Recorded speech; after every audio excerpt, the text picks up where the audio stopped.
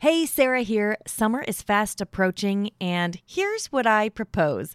A relaxed and simple summer that offers just enough structure to keep those long, sticky days from melting into chaos, and just enough fun to keep your kids asking for more.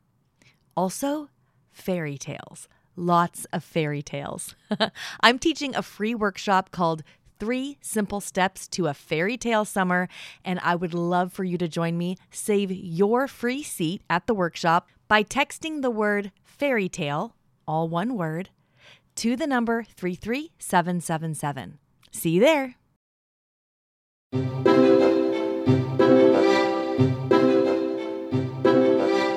You're listening to the Read Aloud Revival Podcast. This is the podcast that inspires you to build your family culture around books.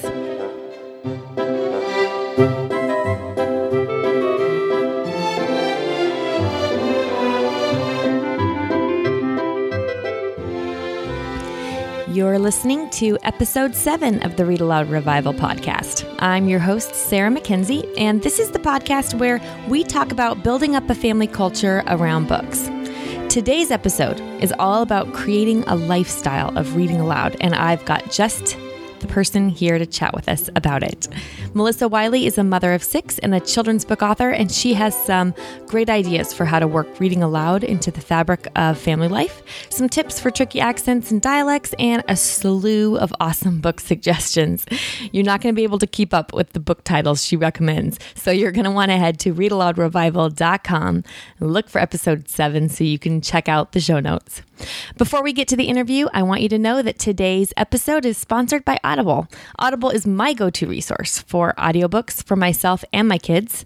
They have a huge selection of titles to choose from, and I've been so pleased with the high-quality recordings I find there. To get your free audiobook, head to audibletrial.com/readaloud.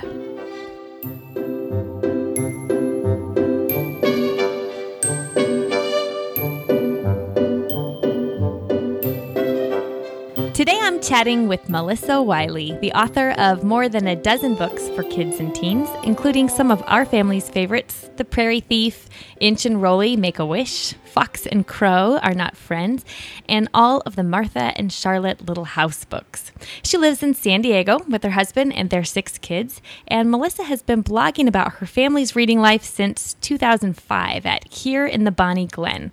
Her blog is one of my very favorite resources for book recommendations. Hey, Melissa, thanks so much for joining me today. Well, hi there. Thank you for having me. Well, can you tell our listeners just a little bit about your family and your writing before we get started? Sure. I have 6 kids. My oldest is just finishing her freshman year in college. Actually, today, she's writing her last paper of the year. Wow. So, yay. We get to go pick her up tomorrow, so I'm excited about that. And then at home, I have a 15-year-old, 13-year-old, 10, 8, and 5-year-olds. Okay. 5? Really? Wow. Yeah, I know. Can you believe it? No. He's 5.5. Oh my goodness. The pictures of him when he was roly-poly baby just killed me. I know. Well, he was such a little chunk, and then that curly hair. Yeah. Now he's a big boy, and he's reading now. So it struck me recently that I've taught the last of my children to read. Well, I've watched the last of my children learn to read. I don't really teach any of them. Yeah, that's a major shift when you're a whole family full of readers, I bet. I still have 3 babies, so I'm not there yet, but wow. It's just a little mind-blowing when suddenly we're here with everybody can pick up a book. Yeah, that's pretty So huge. that's the family. And then my husband, Scott, is a writer like me. And like me, he works from home. So we take turns. He writes from 9 to 3 while I'm with the kids. And then from 3 to 9, that's my writing shift. And he makes dinner and I come out and eat. And so that's really nice. Oh, that's a great I don't have to cook. Yeah. I can't get any better than that. So that's our routine. And we've done, it's been that way for the last 4 years since Scott returned to freelancing. So it's a really fun arrangement for the whole family. Yeah, I bet. That's awesome. Now, you guys have read aloud a ton in your family all along, right? That's just been a big piece of your life. Yes, actually, Scott and I started reading aloud to each other, I think, well, a little bit even before we got married. Sometimes on car trips, I would read out loud while he was driving. But then it really picked up when my oldest was born, and when I was nursing her, we decided to do this thing where there were childhood favorite books that each of us had that the other one had not read. So Scott started reading them out loud to me while I was nursing. So he'd do one of his and then one of mine. So The Great Brain was one of his. I haven't read that one. My daughter just finished it, though. Oh, yeah. It was really fun to hear it from him. Yeah. That had been one of his favorite books as a kid. And then he had never read Harriet the Spy. Oh. Which I just couldn't have. Yeah, no. So he read that out loud, and we just went back and forth with that. So family read-alouds have been part of our family culture since really day one, since we brought the first baby home.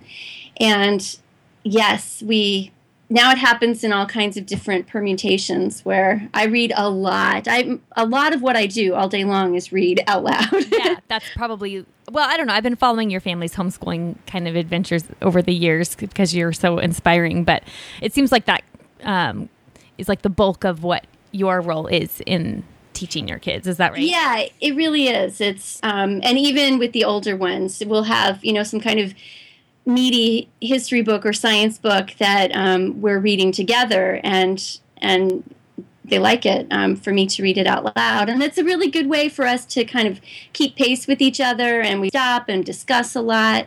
So even with, the higher level nonfiction stuff with my teenagers, it's been a really great way for us to learn together. So do you think you read less or more often, less often, or it's kind of the same but just different things now that your kids are older than you did maybe a handful of years ago? Oh, that's a good question. It's definitely shifted as they got older, but I probably read about the same amount of time in a day over the course of a day. It just breaks up differently, but okay. I'll read... I try to read at least one or two picture books to my younger set every day. Okay. So that would be Rilla and Huck, the 8-year-old and the 5-year-old. Okay. So we have a little chunk of time, usually after lunch, before their iPad time starts. Yeah. Is when, and that's kind of my thing, is I always want to read to them before they're going to get on and play games. And I love the game playing. I love it. I play a lot of games with them, but I always try to get reading in there first. So we read together. Even though Rilla's 8, she, of course, loves picture books still. And so we'll usually wind up with a good-sized stack on the bed by the time we're done, because I'll finish one and somebody will grab another, and you know how that goes. Yep. I love it now. My 2-year-old, she's really funny because now she's realized that when we say, okay, pick your book before bed, that if she picks a whole armful, then, we just sort of, okay. It's really hard to say no to that. Yeah. Yep. She'll kind of grab like 4, tuck them under her arm and look at us, and then grab another one and look at us to see kind of like, are you going to let me get away with it? How far can I get away with this? Yeah. Yep. Then the 8-year-old also, now that she's, we just finished The Secret Garden recently. So I'm reading books that her little brother is not quite interested in yet. So we have that chunk of time for ourselves to read. And then whatever I'm, reading with the older girls, the 13-year-old and the 15-year-old, the younger ones are usually in the room when that's going on. Sometimes they wander off and play somewhere else, but they're around for a lot of it, so they're absorbing a lot of what we've been reading for history or science books that we've been reading, which makes for some interesting discussions because one book that I've been reading with my older girls this year is called Wormwood Forest. I don't think I've heard of that one. Jen McGonigal at As Cozy as Spring. Yeah, I love her blog. Wonderful blog. Recommended it. She read it, and I thought, oh, that might be fun. And we started reading it, the girls and I together, and it's fascinating. It's about Chernobyl, and what's there now. All this time after. Okay, I'm writing that down so I don't forget to link it up in the show notes. So so I'm reading about this sort of nuclear post-wasteland, and the 5-year-old is with huge ears in the room. So it does make for some interesting discussions sometimes when the little ones are in on what the bigger ones are doing. Yeah, that's an interesting I read a lot of poetry to everybody, and so this year the older girls and I read a lot of Spenser's The Fairy Queen, and we did big chunks of the Canterbury Tales, and then just lots of we have been working our way through. We got as far as the English romantic poets so far this year. So tons and tons of stuff. And again, the younger ones are around for that. Do you have a favorite? Does your family have a favorite poet, or do y'all have different favorites? Or I think everybody has different favorites. I know that a lot of them, Emily Dickinson is their favorite. Yeah, that's my daughter's favorite. Especially because, do you know the books? There's Emily by Barbara Cooney. Oh. No, I don't know that one, which maybe I should, because Emily Dickinson is my 12-year-old is a huge poetry buff, and she loves Emily Dickinson by Barbara Cooney. Yes, at least Barbara Cooney. Yes, Miss Rumphius. She illustrated it. I want to say she wrote it too, but now I'm second guessing myself. It might have had a different author.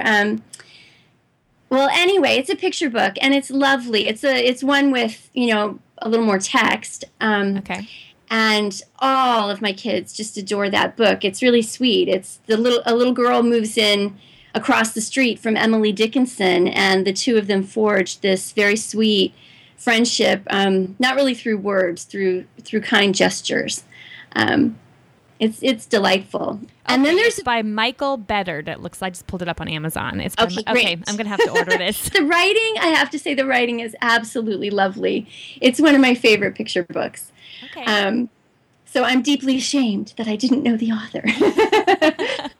But now that you say it, that makes sense. Because I can actually picture it under the bees on the shelf. Oh. That's pretty close to see. That's pretty close, yeah. And then there's another book. Do you know The Mouse of Amherst? No, I don't. Oh, my goodness. You're going to love this book. It is, it's sort of a cross between a picture book and a little short chapter book. Its size is small, but it's longer and more text typically than a picture book would have. It is the sweetest story. It's a mouse who's a little poet mouse living in Emily Dickinson's house, and they write poems back and forth to each other. So, like, I'm Nobody, Who Are You? Is Emily writing to the mouse. Oh, my goodness. Okay. It's one of Rilla's favorite books. It's one of everybody in my house's favorite books. And it's, is it Elizabeth Spires? I'm looking it up now, too. Yeah. I think it's Elizabeth Spires. Just a beautiful, beautiful book. So those two books plus the Poetry for Young People series. Oh, yeah, we have a lot of those. Mm-hmm. Okay, so their Emily Dickinson volume is just a favorite one around here. Then also Robert Frost. My daughter Beanie loves Frost especially. I'm a huge Yeats and Haney person, so my kids get big doses That's cool.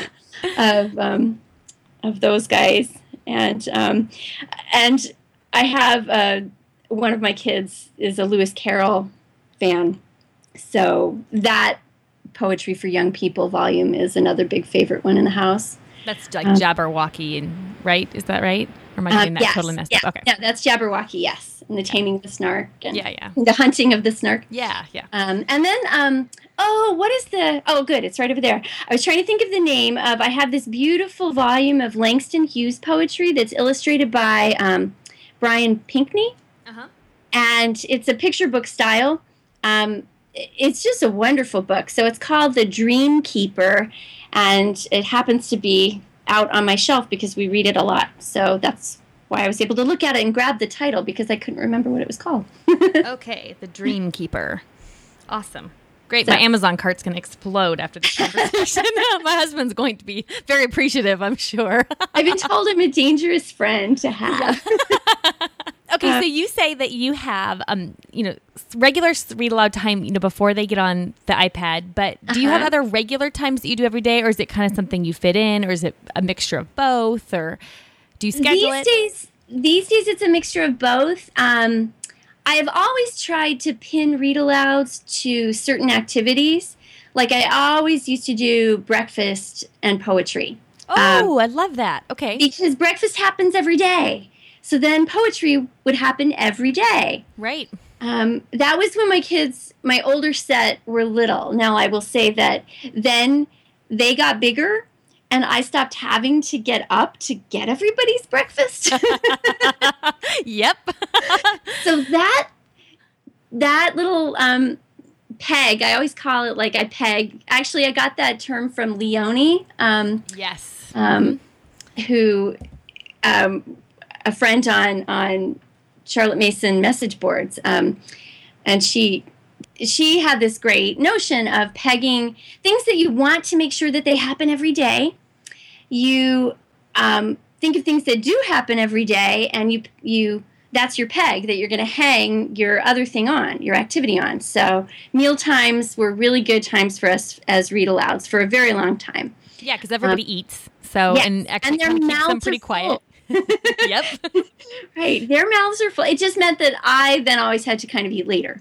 And we still do that a little bit. Nowadays at lunchtime, that's when we do German lessons. So I still am eating later, but it's the same principle. We've pegged that to lunch, so it happens every day. So it works out well for us. Well, then I think it takes less willpower, or like you have to work up less gumption when it's just something that you do at the same time every day. It just seems easier to slide back into it every day instead of having to like work up the enthusiasm. Yeah. That initiative can be the hard part for me in deciding now I'm going to do this thing. So if I've got it slotted into a certain time of day and there's a routine to it, then that seems to work well for everybody, especially the little ones, because they just they know, okay, now it's poetry time. Mm-hmm. Mm-hmm. And they like that. They embrace that rhythm and shape their day around it really naturally, I find. So we have nowadays, with the assortment of kids that I have, I do read aloud stuff with the older kids in the mornings, between 9 and noon, not for that whole time straight, of course, because that would be crazy. Right. I would have no voice left by lunchtime. Yeah. But they're doing a lot of other things in there too. But that is the chunk of the day when we know that we're going to find some time to sit down and read stuff together. Okay. And then after lunch with the younger ones, then my husband reads out loud to everybody at bedtime. Okay. So like from a chapter book or a... Yeah, and usually like the boys go to bed earlier, so he reads to them. Or sometimes it'll be, I'll go in and read to them, or one of the big sisters will read to them. But always they get their reading time at their bedtime, and then the girls stay up a little bit later, and Scott always picks a book. He kind of has, well, I guess he goes back and forth. Sometimes he has the youngest one in mind, and sometimes he has the older ones in mind. But he's always picking things with an eye toward everybody's going to be in the room. And when my oldest is home, even though she's 19 now, she'll drift in or she'll sit with her door open so that she can hear, because Scott's a really great reader and everybody likes to be there for his read alouds. Yeah, you've mentioned that on the blog before, so I thought so. Now, so he chooses the book, right? Yeah. No, sometimes I'll say, you know what, Rilla has never heard by the Great Horn Spoon or something, and he'll say, oh, okay, I'll do that one next. But he has his own roster of books that he loves to read. So he's the one who reads The Lord of the Rings. Okay. And I'm so grateful because... Right. I'm reading The Hobbit right now, and the... That's like months of investment. Yeah. Yep. And I crave change and variety, so I always am excited when it's time to start the next book. But Scott is awesome about, he'll pick a long book or, a long trilogy and hang in, or he'll read all the Chronicles of Narnia. He'll read things that, that's what they're doing for the next 4 months. Okay, yeah, I struggle with that. So I tend to like read the first book in a series and then sort of be like, okay, if you want to keep going, you get to read it on your own. Yep. Because I'm ready for something new. Sometimes, like in the middle of a novel, yeah, right. I'll be like, you guys, if you're dying to know what happens, you can go ahead and finish. Exactly. Yeah. So I read the first half of a lot of books. And then I probably finish like every third book or maybe every other, depends. But that's very, very common. If it's a novel, I often will read, the first half of it and then turn it over to them to finish. It depends. If it's a family favorite that we're revisiting because the older ones wanted the younger ones to hear it, then I'll read the whole thing. Okay. So now do you work off a book list or have you created your own, or do you just sort of grab what you feel like reading? We have a really insane number of books in this house. I can only imagine. From having worked at, back in the day, in grad school, I worked at a children's bookstore and brought home very little money from that job. I got a huge discount.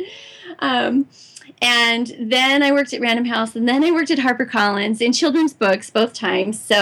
And it was just unbelievable there because people would clean off their shelves and put boxes of books in the hallway that were free to take. Oh, wow. Dangerous. Yeah.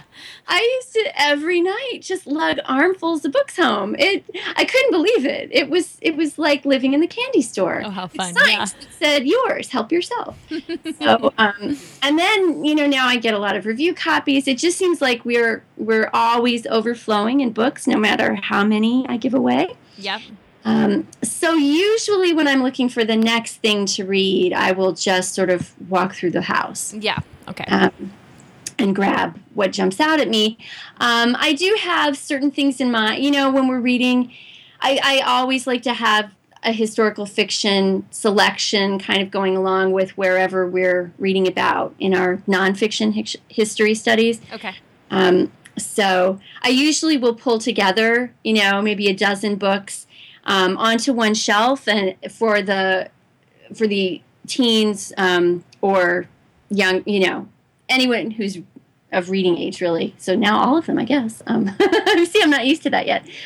To grab, I'll be like, oh, this is a really good book about the Civil War. You might enjoy, something from this row. Okay. For them to read along, to further immerse themselves in the period. And then I have certain books that I really like us to read together in that vein. Okay, so actually I'm going to interrupt you now, too, because you said two things that are piquing my interest make me think that your books are very well organized. Because you said earlier, you said they were alphabetized, and now you said from this row. Now, my books are not remotely organized, so how do you organize your books? Well, it's different depending on the kind of book, and I will say that right now we are in a state of disarray. I need to do some re-alphabetizing, but that's a job I like to hire some of the kids to do over the summer. Yeah, that's a great job to hire them to do. Yeah. So picture books, I try to keep alphabetized by author, but picture books are mostly in the girls' bedroom, but then it seems like every room in the house has a shelf full of picture books, so it's not, they're not perfectly organized. It's just that the books that, like, the 5-year-old likes best wind up in his room, so okay, by his bed. So, but in the place where I have most of the picture books, which would be like a wall of picture books, yeah, they're more or less alphabetized. But for everything else, all the poetry is in one section in the living room. Nonfiction sort of tends to be all in one section and sort of grouped by topic. Okay. And then all the fiction, all the middle grade fiction, which we have a lot of, there's in one room is all the fantasy and science fiction. Okay. And then in the hallway, we have 3 big bookcases going down the hall, and that's where all the historical or contemporary, realistic middle grade fiction is. And that I try to keep grouped by the chronology of its setting. Okay. Well, that's helpful because I've kind of wondered about that before. Mine end up just being really not organized whatsoever, but I would love to teach actually, that'd be a great summer project for them to do and to practice their alphabetizing skills. Yeah. Yeah. I find that they'll have fun with it. And that is a chore that I tend to pay for. Everybody's got household chores that are just part of life, but I for special jobs, I like to hire them. Mm-hmm. And so that's a good one. Anybody who wants to earn a little money can always make it by reshelving. Yeah. Okay, so I've been excited to talk to you because you have 6 kids like I do, and I get a lot of questions about how to fit in read aloud time when there's toddlers and babies that are pretty hell-bent on sabotaging it. And I always say, I don't know. I'm still trying to figure that out myself. So I want to know what you've done with toddlers and babies. It is such a good question, and for such a huge part of my life, that has been exactly where I've lived, is in that space of forever trying to find the best solution. And I think I've been successful in different ways at different times. The best way for me was always to plan our big read aloud time for whenever the baby would sleep. Okay. And that's not always possible, especially if you have one who's not a really regular napper, because it can be hard if there's not that kind of routine to pull everybody else away from what they're doing in the moment, because now the baby's gone down and I'm ready to read to you. But I used to try pretty hard to get the babies to have at least one good morning nap, and I would just make sure I treated that as totally sacred time. I would not answer the phone. I would not touch the computer. I would not do anything in the house. I would sit down and read the moment I put that baby down. Okay.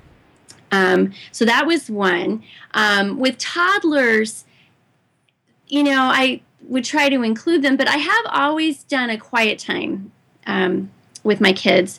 So usually it would be an hour after lunch. Everybody was expected to go to their rooms, or they've always shared bedrooms, so sometimes I would split them up, mm-hmm. and one kid on my bed, one kid on the couch, one kid in the kids' room, and this is more when my big girls were little, mm-hmm. and I would rotate so that I had some one-on-one time with each of them and reading aloud. That would allow me to read, something. Read The Secret Garden with an older kid and read picture books or board books with the toddler, Oh, yeah. Okay. And it took, the thing that worked for me was practicing it a lot first, not expecting everybody to just do this because I said we're going to do it this way, but to start out with 15 minutes and work our way up to an hour over the space of maybe 2 weeks. But to be really clear about, you're allowed to be on your bed, you can play quietly with toys, or you can look at books, but you don't get off your bed, and it's quiet time. This is what we do now. And just sort of practiced our way into it until it became a routine. And they all really loved it. They knew they were going to get alone time with mommy. They would start to look forward to. I sometimes would save special little toys, like little dolls or something that they were into that would be only the quiet time toys. Okay. That worked really, really well, and actually that's worked in different permutations other than quiet time. Like if I have a set of cool blocks or something that I only bring out when I'm going to read aloud to someone else, that'll keep the toddler busy.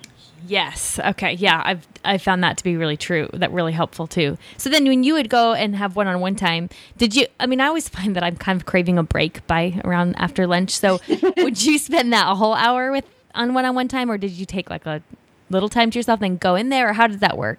At that point, I would spend the whole hour because it felt like it would go really fast. Yeah, I could see that. Uh-huh. But it's true. I do. I would try and build some other point in the day, usually before that, like to give them a video or something where I could then slip away and have a little collect my head time. Okay. Yeah. Okay. So I would do that first usually, and then lunch, and then quiet time. Okay. That sounds, I could see that working. I could see that working really well here, actually, with the ages my kids are now. So, or especially if we would go outside right after lunch and everybody would run around and then they were kind of ready for quiet time. Mm-hmm. But I definitely, would put on a video for them so that I could have that breather. Okay.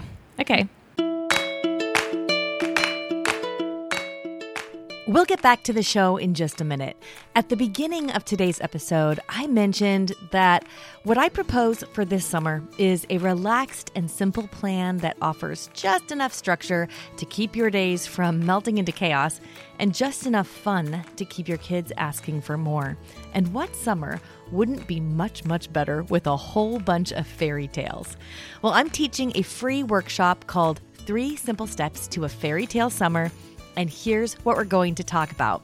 First, how reading fairy tales can make your summer easier. Yes, easier. We want to take things off your plate this summer, not put more on, right? Fairy tales can make your summer easier and more fun. I'm also going to share the fairy tales I recommend for every age and the tippy-top thing you can do to make sure your kids make delightful memories this summer. It is way less work and way less pressure than you think. The free workshop is happening live online on May 7th, 2024, and you can save your free seat by texting the word fairy tale, all one word, to the number 33777. And yes, there's a replay, so make sure you register even if you can't join us live on May 7th. Again, text the word fairy tale, all one word, to the number 33777.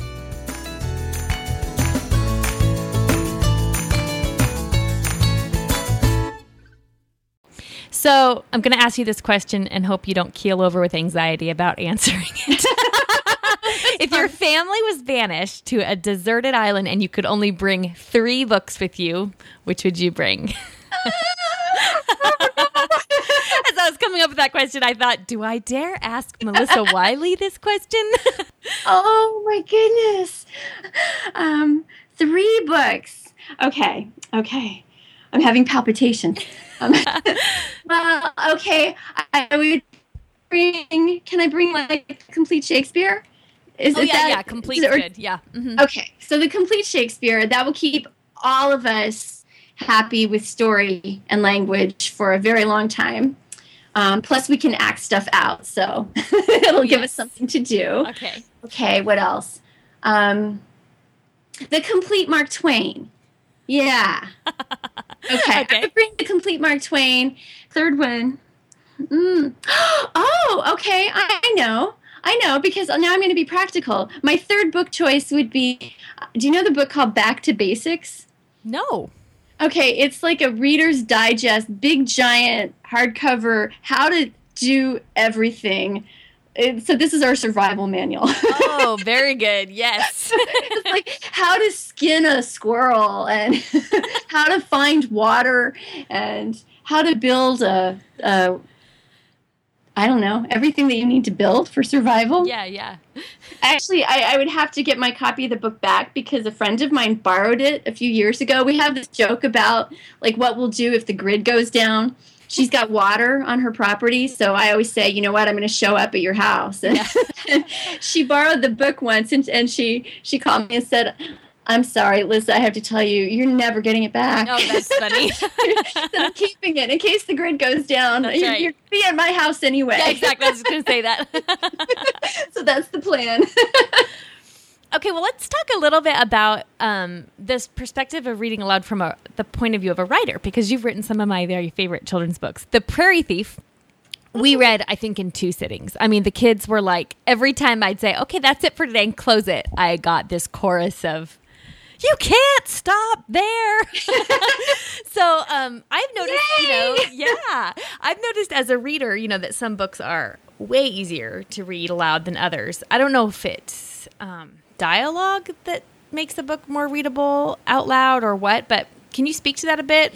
This is such a good question, and it's so true. Some books just are really hard to read aloud. I remember there was a book, Red Sails to Capri. Have you read that one? We have it, but I have not read it yet. Okay, I came across it years ago in the Sunlight catalog, and like on the Sunlight forums. It was one that people would say was their family's favorite read aloud.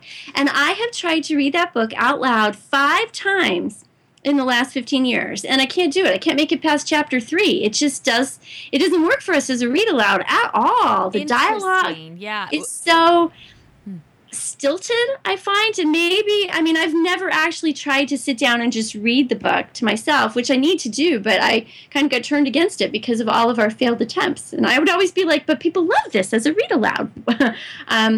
So sometimes maybe it's just the individual book and the individual reader, but I would say that there's definitely, it has to do, in my mind, with the dialogue is a big part of it. Does the dialogue flow off your tongue naturally? Does it come off conversationally? Or does it sound kind of artificial when you read it out loud in a way that maybe when you're reading it alone, it wouldn't sound artificial at all?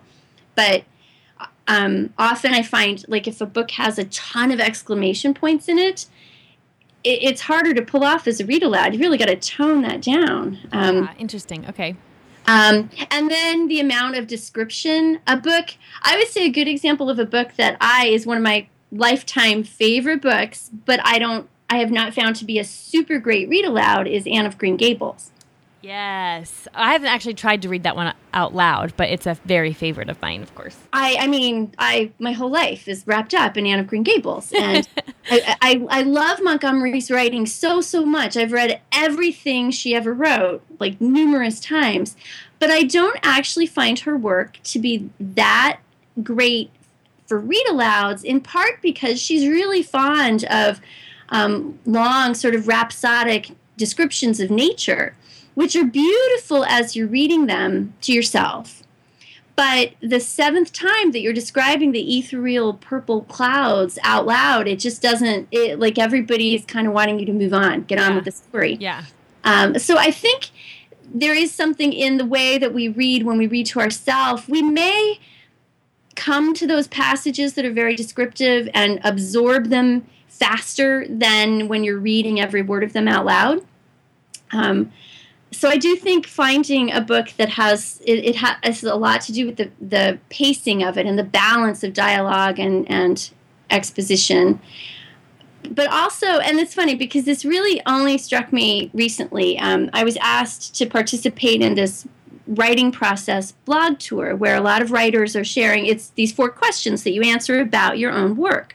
And one of the questions was, what is different about your work from other writers, which is a question I'd never really thought of before. You know, what's different about my writing?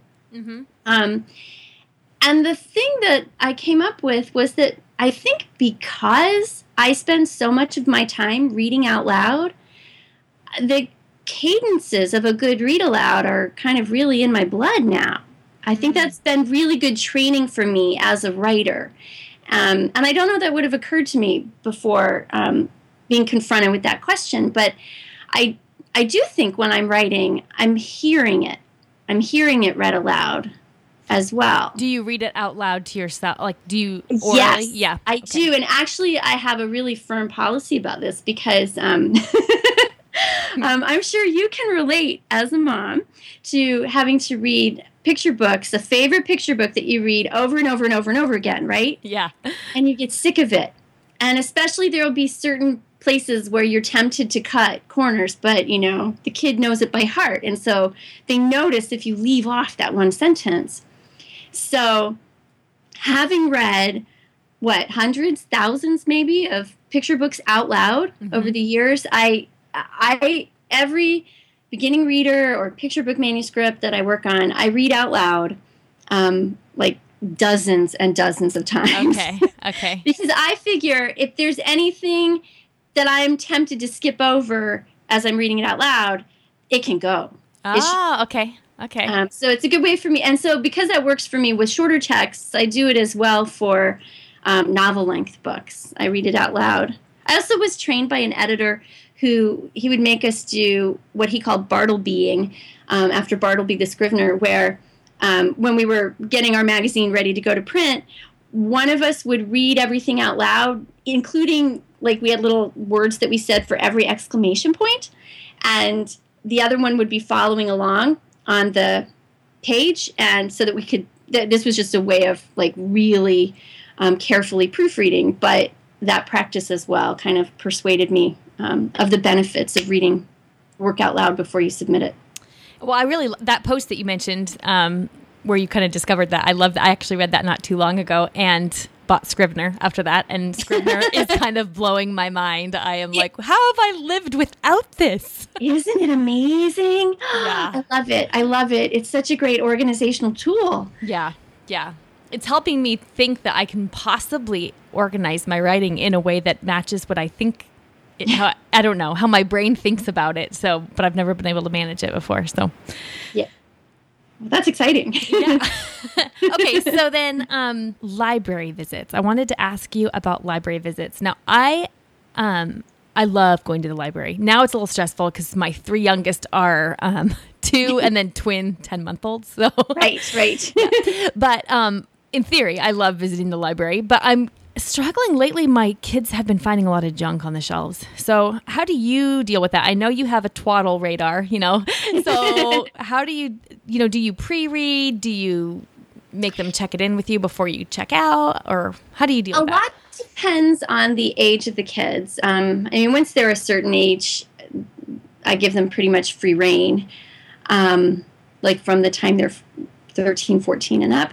When they're younger, though, I guess I would say my tolerance for twaddle has relaxed tremendously over the years. So that, but I won't hesitate to tell them, you can check out this book, and I'll read it to you once, but I'm not going to read it 100 times. I don't really say it just like that. It happens more organically, that conversation.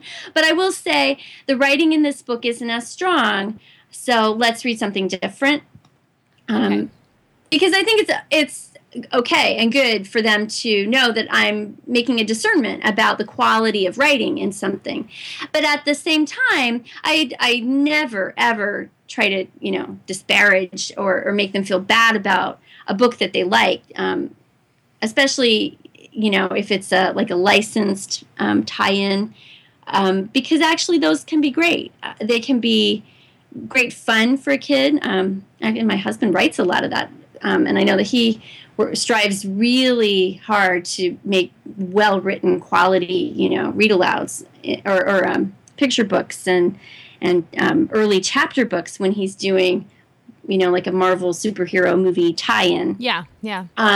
So what I know about the way kids interact with those is that they can be door openers to imaginative play, and so I don't mind when I see my kids drifting towards something that I know isn't as literary as this picture book I've got in my hand. So I just try to balance it. Okay, yeah, I've kind of struggled with this over time, but I think what I've come down on lately that's been working for me is, I read aloud really good quality literature, and then if they want to pick some twaddle from the library to read to themselves, but I'm not going to read Dora, but if you want to. Right, I'll read Dora once. Any favorite book lists or book blogs that you can't live without? Yeah, that's a really good question. Well, okay, on my own site, I have a page of book recommendations where I periodically go in and add another big chunk of books that I've written about to it, so it's constantly needing a new update, but it's, there's hundreds of books there now. So those are things that my family likes. Sibbles.com. Do you know the Sibbles? No. Okay. Oh, yes. You've sent me there before from your blog. Yeah, it's CYBILS.com. Stands for Children's and Young Adult Bloggers Literary Awards. So every year there will be books nominated in a wide range of categories, pretty much every category of children's book, all the way up to YA. And these nominations will be whittled down by a panel of judges in each category to this short list of finalists. And then another round of judging will happen when they'll pick one winner for each category for the year. Well, the short lists are some of the best book recommendations you can find for what's being published right now, each year. And I think this year was something like the 7th or 8th year of Sybil's. So those go back now quite a ways. So that's a great site. Okay. Jen Robinson's books page is a really good recommendation, especially for picture books and things for younger readers. Okay. And that's jkrbooks.typepad.com. And then if you go to kidlitosphere.org, KIDLITO sphere.org, there's a master list there of people who blog about children's books. So that's just a treasure trove. I mean, there's amazing resources there. Awesome. Okay. Very good. Now, I asked my Facebook readers if they had any questions for you, and Amanda wanted to know what your favorite books were for early readers, both read alouds and easy readers for kids. Good question. Well, that's a really good question. Well, I mean, the Mo Willems Elephant and Piggy books are love those. Just so good and so fun, especially with a fledgling reader, because like you can read Elephant and she can read Piggy. Yeah. And there's very little text on them. So those have been huge hits with my kids. I love, the old school original Little Bear books are wonderful. Okay.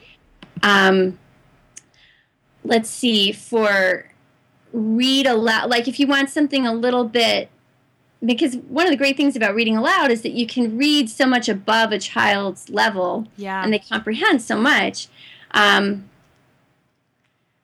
So I like things like Millie Molly Mandy,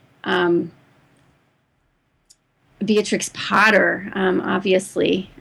So fun and such a great way to stretch vocabulary. Beatrix Potter. Yeah. Her words are amazing. And then you have, like this 2-year-old saying perambulate. Yeah, exactly. One of our favorite books, really the first, when we have a little one who's ready for something beyond picture book for the first time for read aloud, we almost always do the My Father's Dragon books. Okay. By Ruth Stiles Gannett. Mm-hmm. Mm-hmm. The McBroom books. Do you know? The yes. Farmer McBroom by Sid Fleischman. Those are some super favorites of mine. I forgot about those. I need to go dig those off the shelf for my son. I totally forgot about those ones. Yeah. I think. And then your Inch and Rolly books. Those are. Those are early readers. Yeah. And you know what? I find that early readers, so like books that are written for beginning readers to read by themselves, I think those make really great read alouds for toddlers because the text is very simple and they're, full of illustrations. So they're like picture books, but they're stretching out into a sort of chapter-y format. Mm-hmm. Yeah. And so my younger kids have always liked early readers as read alouds, like when they're 2. Well, and then it's like that when they learn how to read that book themselves, it's probably like, hey, that's one of my favorite books, and I can read it all by myself now instead of it being a whole new, I don't know. Yes, exactly. Yeah. And then, my list of picture books that we all love is just enormous. I didn't say Just So stories, though, and I should say that because that has been another one of just the huge successes with every single one of my kids. They love the Just So stories by Kipling. Mm-hmm. They're so fun to read aloud. You have so much fun with the language, and the stories are deeply, deeply engaging to little ones because it's all these how did animals get like that stories. Yeah. And so I think that's one of the things that people tend to have on their shelf because everybody knows it, but you don't always remember to pull it off the shelf. And you know what? I could pick that as a desert island book too because it just never stops being fun. Yeah. Okay, and then voices. Do you use character voices when you read aloud? I do. Yeah, so do I. That's really fun. And I just actually interviewed Jim Weiss for the, yes, I actually. He's so lovely. Oh. We used to live near Jim and his wife, Randy. And, you did? When we lived in Virginia, and we got to go to their house once and see his studio, and it was just amazing. They're lovely. Oh, lovely. Very good. Yes, I actually just aired that first podcast. He was talking about character voices and whatnot. That's in episode 4. And then the next one is going to be, the rest of our conversation. We had this great, epically long conversation that split it up. But he was so inspiring, and he was giving some great tips for different character voices and stuff. But I had a feeling that Scott did great voices. I think maybe you've said that on your blog before. Yes. Somehow I knew that. But do you have any tricks for like remembering what voices go with which character or anything like that? Well, I probably fall into a couple of stock voices for certain types of characters. So, like, my old man voice is probably my same old man voice. I was a drama major in college before I switched my major to English, but I wound up with enough credits in drama that I could have had a major in that too. And so we learned dialects, and I'm not great at anything, but I find that class has come in so handy. I bet. It's probably the most useful college class that you ever took. I know. I laugh about it all the time because who would have thought? Yeah. I use it every single day. Well, I always sound like I'm from England when I'm doing an accent of any kind, and my husband will look over at me and be like, wrong part of the world. I'm like, I don't know. Well, I find I do love to read books that are set in England, or Scotland or something, even more because then I get to do all the voices. And I remember one time I was writing about reading The Railway Children, and how much fun it was because of all the accents. And my friend Catherine, who lives in England, wrote, and she was like, I had to think a minute, what accents are you talking about? Oh, how funny. Yeah. Okay, for trying to get into a dialect like that, my trick is that I think of a word in the dialect that's my hook, so that or a sentence that I can just say to myself, kind of okay, now I can do it. Now I can read the new stuff in it, and it's I'm reading it for my kids, so it's not very good, and it doesn't have to be very good. Yeah. Mm-hmm. But I learned this trick when I didn't realize when I started writing the Martha books, the Little House books about Martha Morse, those are set in Scotland. And as I'm writing them, it hadn't really occurred to me that I would, at some point, be called upon to read those books out loud to audiences. And the first time I was going to have to do this, I was like panicky, like, oh, I can't do a Scots at all, a Scots dialect. Yeah. So I ordered an actor's dialect tape and listened to it. And actually, I found it helpful to me during the writing to listen to that, just to kind of get the rhythms, the lilt, the cadence right. Now you can just go to YouTube and get the same thing. Yeah. You type in like Yorkshire accent and look at that. Yeah, it's so great. Yeah, I tried to read the Martha books out loud. Gosh, it had to have been at least 5 years, maybe more than that, actually, ago. And as soon as I started, I realized I do not have any idea how to do a Scottish accent. But the way you wrote it actually helps because the language is actually, the words are actually written in such a way that it kind of helps you as you're reading aloud. Well, that was a tough call, how much dialect to write. You really have to weigh that heavily, especially for middle grade, because you don't want it to be distracting or stumbling block. Off-putting, to readers. I remember I got one letter from a little boy who was 9 years old, and he said, I really liked it, even though it had very hard words like ye and ken. Which was so dear. But there were lots of kind of standard Scots words that I didn't use, like gang for going, because that would have been, while more correct, it would have been really, really hard for, an American kid to understand what was being said in that sentence. So it sort of would cross the line into the stumbling block point. Right. So, well, and that's where audiobooks, I think, come in handy. I mean, that's why we're doing Tom Sawyer on audio, is because I thought, well, we'll just get that dialect just right, and it will be more fun for someone who knows what he's doing to read it out loud. Right. And that's a good way to go with stuff that has heavy dialects. My husband stumbled upon a very important lesson for read alouds with character voices, because I want to say it's The Lord of the Rings. So he was really reading that for months. And I don't remember if it was his Gandalf voice or it might have been Gimli. It might have been his Gimli voice. Whatever it was really throaty. It was really deep and throaty. And he would come out and he'd be like, oh, I'm dying. So you have to make sure that you can sustain it. Yeah, I'm reading The Hobbit, and my voice for Gollum is, As soon as I started, I thought, wow, I'm going to really do this for this entire chapter, right. You know? Yeah. Sometimes it's good to take a minute before you start and try and figure out, at least for the big speaking parts, what it's going to sound like, because it's so easy to commit to something that's going to be hard to pull off. Coming up with my hook word has really helped me. So, like, my word for Scottish is invisible. If I go, invisible. Oh, okay. And so then in your mind, if you just kind of do that over and over. We're meant to be invisible. Then I can get into it a little bit more. Yeah. Oh, that's great. So you do that with just a word or a phrase. Yeah. Like a little sentence or a couple of words that sound like that accent to me, and then I can get it. So if I'm going to pick up a book and it's got somebody speaking in a certain accent, I'm going to just take a second before I start and kind of hear that in my head. Well, and gosh, if you go to YouTube and you look up the accent and then you have that hook, man, that could be really useful. I think that's going to be my new trick, because that's really useful, actually.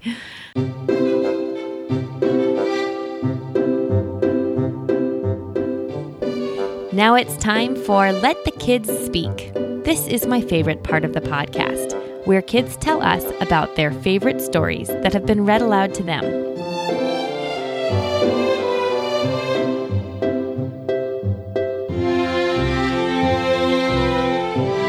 My name is Ilsa, and I am 6 years old. And my favorite story is Cinderella.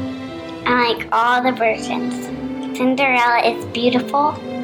And my favorite part is when the prince finds her because she lost her slipper. Hello, my name is Jaeger and I am 9.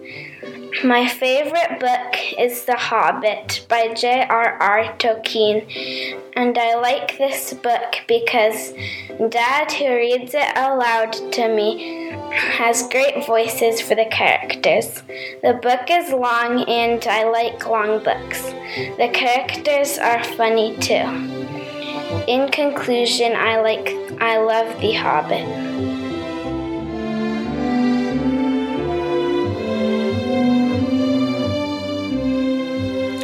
I would love to hear from your child about what their favorite read aloud book is. So go ahead and head to readaloudrevival.com, scroll to the bottom of the page, and help your child leave me a message there. Maybe we'll hear them on an upcoming podcast.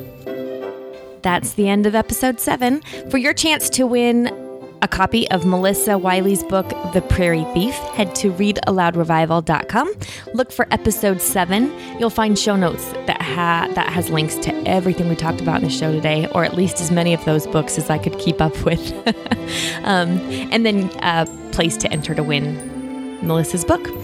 And that's it. I hope to join you again very soon. Go build your family culture around books.